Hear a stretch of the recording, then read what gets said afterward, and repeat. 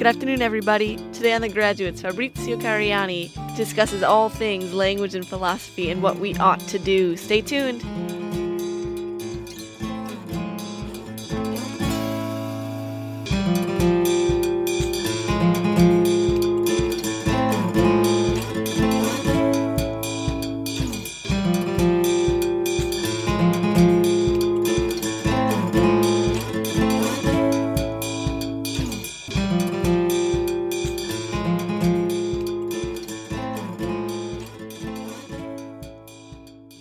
Hello, everybody, and welcome to The Graduates, a radio show dedicated to graduate student research here at Cal.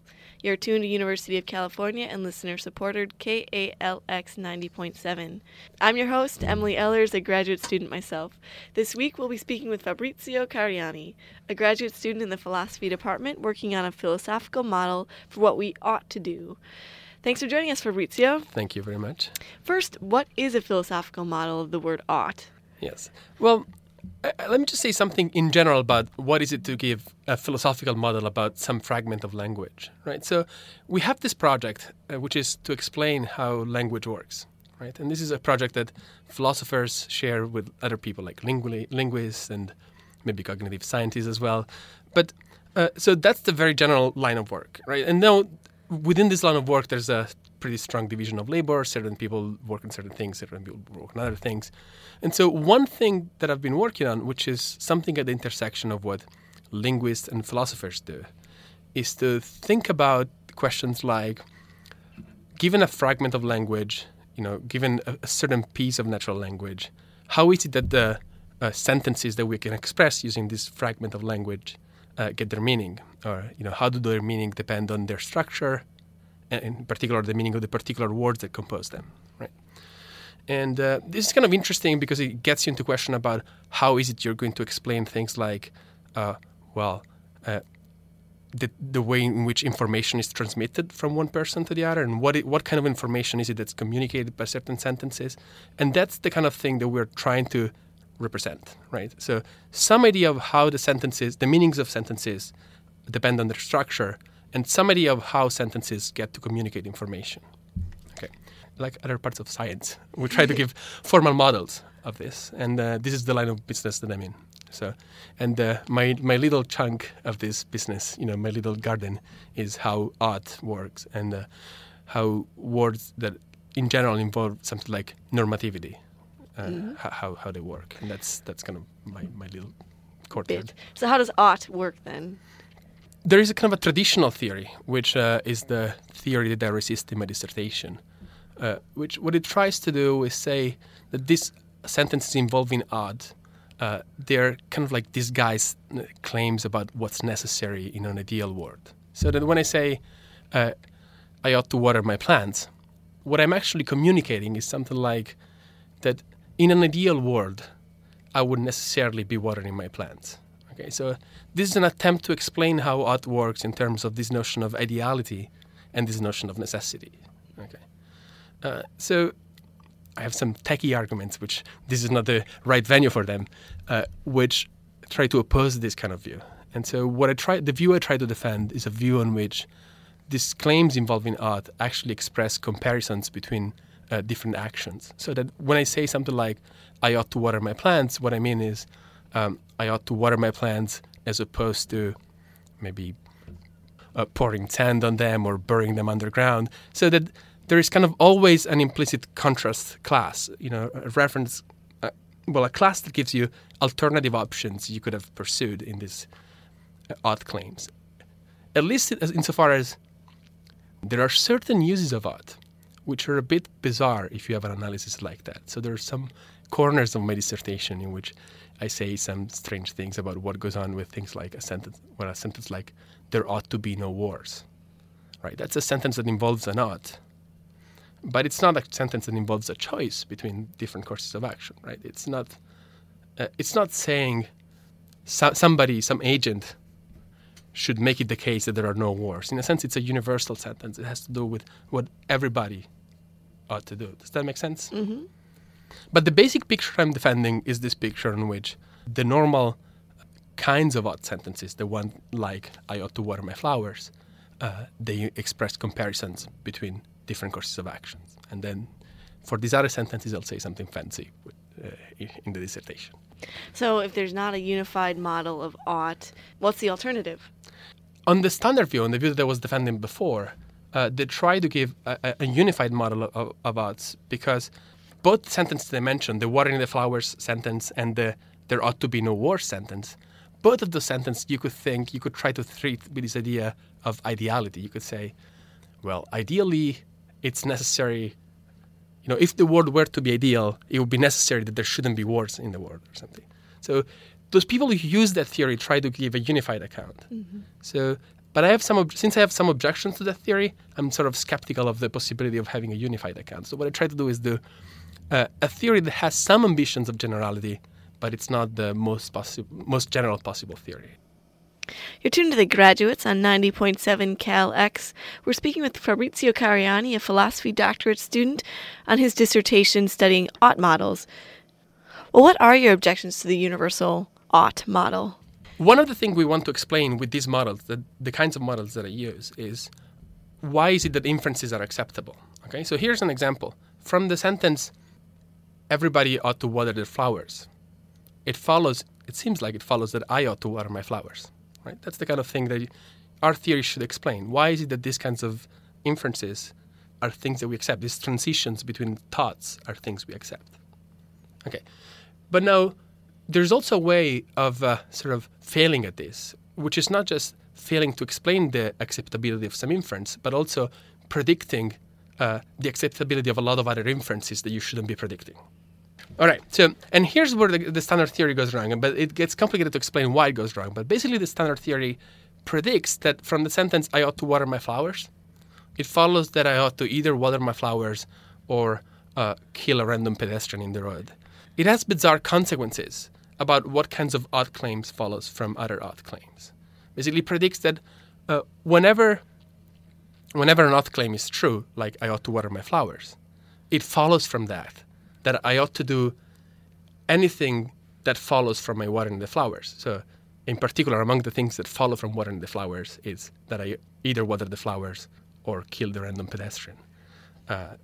So that's the kind of general line of objection. I understand it could get a bit complicated to see why there would be these consequences, but that's one consequence of that. Can I just ask you on that briefly? Like, yes. I don't understand how the two are even related. Like, I don't know that I would say I ought to water my flowers, or I'm going to kill a pedestrian. I don't. Well, it's not something you would say because, I chose the example so that the second sentence would be kind of a dramatic sentence, but you could pick an example in which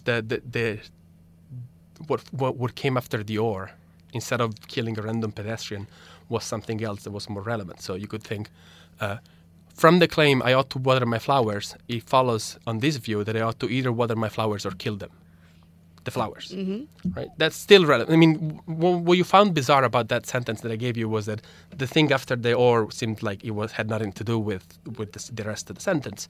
But the view still predicts that for every sentence like that, it should still follows from I ought to water the flowers. So including, again, I ought to water my flowers or cut them off. So that's the general line of objection. It's actually not even an objection that's original with me. It's an objection that basically goes back to the 1940s.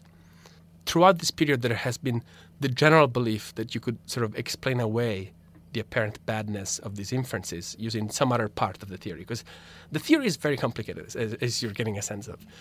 And so there's, a lot of knobs you can turn to try to have things come out right. And people have wanted to turn some knobs, and so part of the argument of the dissertation is to say, well, you can't turn the knobs that way.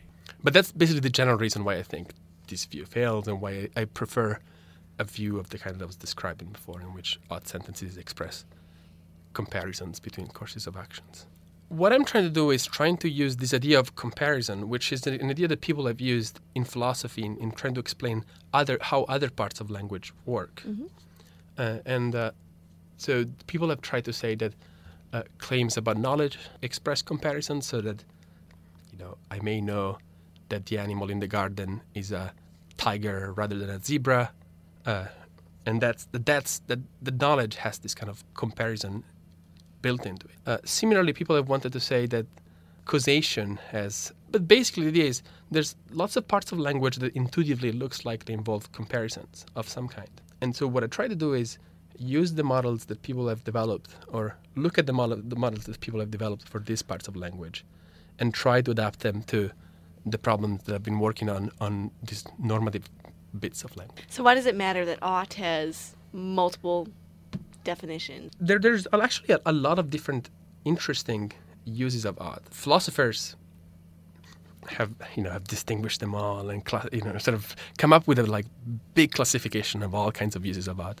People have distinguished, for example, what philosophers call the instrumental ought from what they call a categorical ought. So the idea is that the instrumental ought is the one that expresses what you ought to do given some kind of goals that you may have. So, for example, supposing that you really want to become a good tennis player, then in a context in which that's presupposed, it makes sense for me to tell you ought to practice, 5 times a week.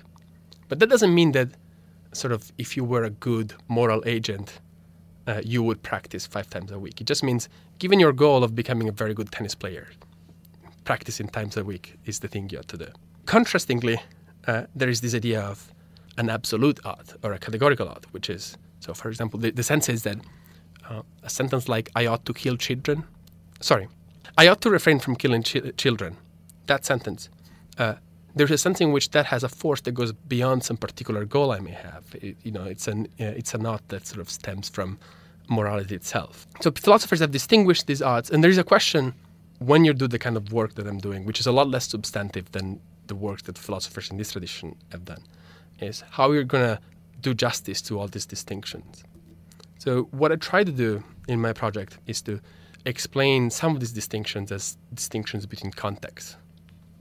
So the idea is that there are going to be some contexts in which it's presupposed that we're talking about somebody's goals. And then there's going to be other contexts in which what we're talking about is morality itself, right? And that's how we're going to explain this idea. How do different models of ought vary with culture? I mean, is it just in the United States where we have multiple definitions of ought?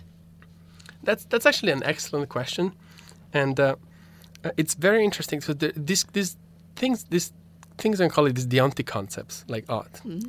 They're actually, even in English, there are very different ways of expressing them. You could think, for example, that should means the same as ought. And that's actually roughly what I think. So that's saying you ought to water the flowers and you should water the flowers. That kind of thing is roughly the same thing. But there's also a use of must, which is sort of in this general line. And so you could say something like, you must water the flower. Now, you could also have the conjecture that must in this use also means the same as ought and should. But actually, it turns out that some linguists are skeptical about this view. So they think, look, if it meant that, we wouldn't be able to explain sentences like this. Everybody ought to wash their hands. Employees must. All right? So imagine you're in the bathroom of a restaurant. If ought and must meant the same thing, it seems that the claim that's been made about employees is in some sense redundant.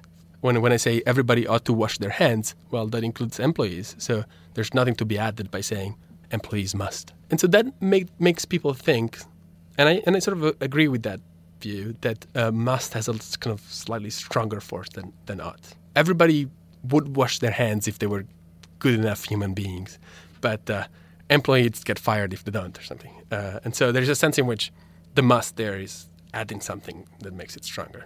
Another bizarre thing about this ought thing has to do with how they go in different languages. So English is actually very special in having this designated word like ought for this concept.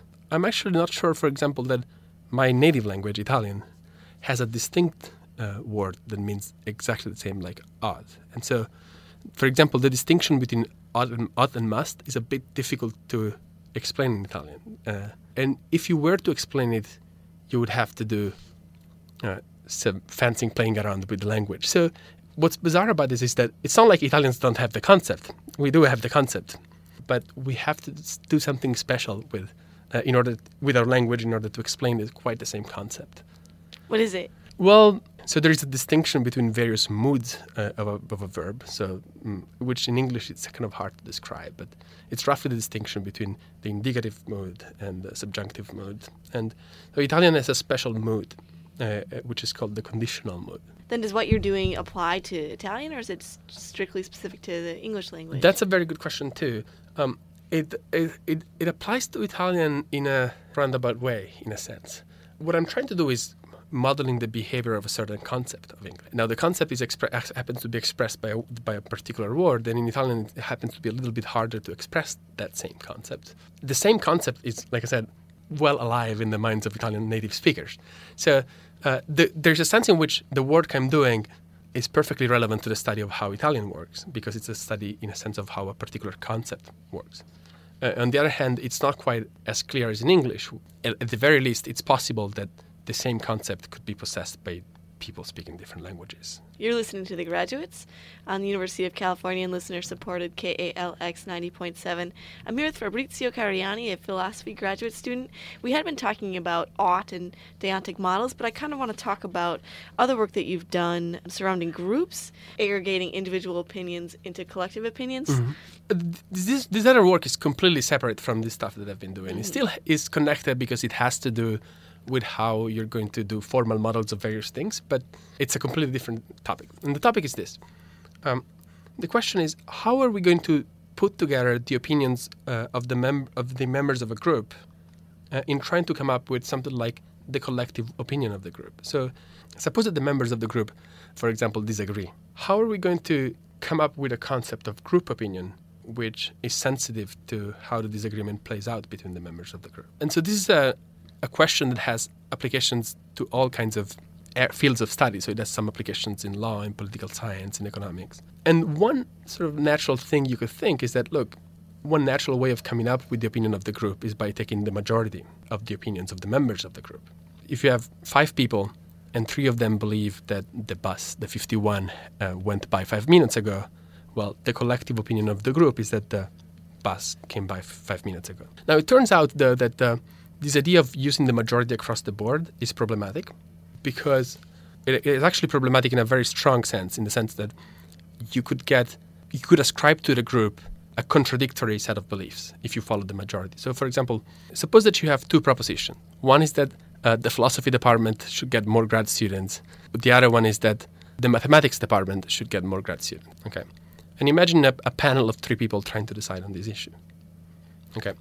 Now, there could be a situation in which there is a majority for the philosophy department should have more grad students, a majority for the math department should have more grad students, but a minority for the conjunction. So it could be the case that the majorities don't overlap, so that maybe person 1 and person 2 thinks that the philosophy department should get more grad students, and person 2 and person 3 thinks that the math department should get more grad students, but only one person of the 3 thinks that both departments should get more grad students. So that if you were to apply this idea of majority across the board here, you would think that the group thinks that the philosophy department should have more grad students, the math department should have more grad students, but not both, right? But not both departments should have more grad students. So the project here is to try to understand how is it that you're going to, on the one hand, do justice of this idea that majority is something important, and on the other hand, sort of curb the apparent badness of this idea of forming just majority opinion forming collective opinion by just flat out majority. That's the idea. What do your models look like? The models themselves, what do they have? The models have sort of people, or but more importantly, to each person, one tries to associate something like a representation of their opinion. There's various ways of trying to associate with a person a representation of their opinion, and for example, if you go to a certain kind of philosopher, they will tell you that if you want to represent a person's opinion, what you have to consider is which propositions they believe. In our example, say, number 1 is represented by the proposition the philosophy department should have more grad students, the math department should have fewer grad students, and not both. So not both departments should have more grad students. Or if you go to more sort of science-minded people, they will tell you that if you wanted to represent somebody's opinion, you'd have to use probabilities, so how probable various things are. And there are, of course, a lot of variations on both of these ideas. But you start with these materials. You start with some kind of representation of each individual's opinion, which is going to be a different representation according to sort of which dogmatic framework you adopt. And once you have the individual opinions, you try to define a procedure that's going to sort of extract collective opinion out of the individual opinions. A lot of the formal work actually consists in this. Start again with the representation of the opinions, trying to impose constraints on what you want the aggregation function. This is the function that gives you, from the individual opinions, give you the collective opinion. Impose constraints on what that function can look like, and see which constraints are compatible. That's you could publish lots of papers doing this. So this is what happens at the formal level. A lot of people figuring out which constraints are compatible.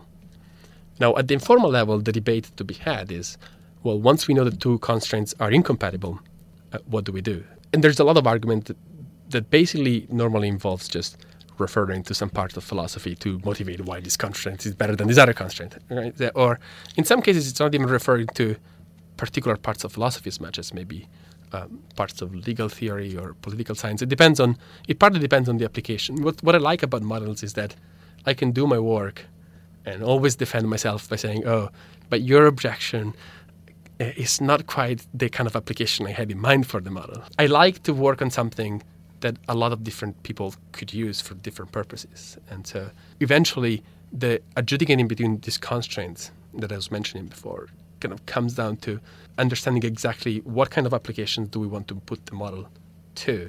And maybe once we know something about the application, we can say something about which ones of these constraints should be preferred over others. Mm-hmm. Can you give us an example? Here's a condition you could impose, that the members of your group all have the same weight. Okay, so that you're not going. Opinions all have the same weight? Yes. You're not going to not their physical weight. You're not going to count somebody's opinion as more important than somebody else's opinion. And there are some applications for which this is a wildly implausible assumption. Okay, so if you suppose you're not asking a group of experts, but you're asking a group of of people of various or you're asking a family. There's a sense in which maybe you could put more trust in the opinion of the parents than you put in the opinion of the children. I hope this is not politically incorrect to say, but you can imagine there being cases in which among the members of the group, somebody's opinion matters more than somebody else. For example, because they studied the subject for years and the other people did not study the subject for years. So you could imagine cases in which this assumption would be violated. This assumption that every member of the group has equal weight in kind of giving you the collective opinion.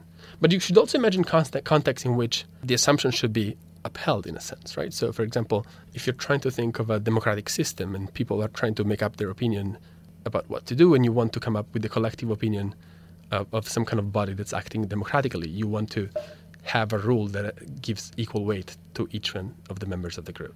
Right. So in that context, I don't think you can negotiate on this idea that the members of the group all have the same weight. So that would be an example of a constraint that has different plausibility according to which application you're putting it to. You're tuned to The Graduates on 90.7 KALX. I'm Emily Ehlers, and we're speaking with Fabrizio Cariani, a philosophy graduate student, on models of ought and group decision-making. Now, Fabrizio, how'd you get into this work?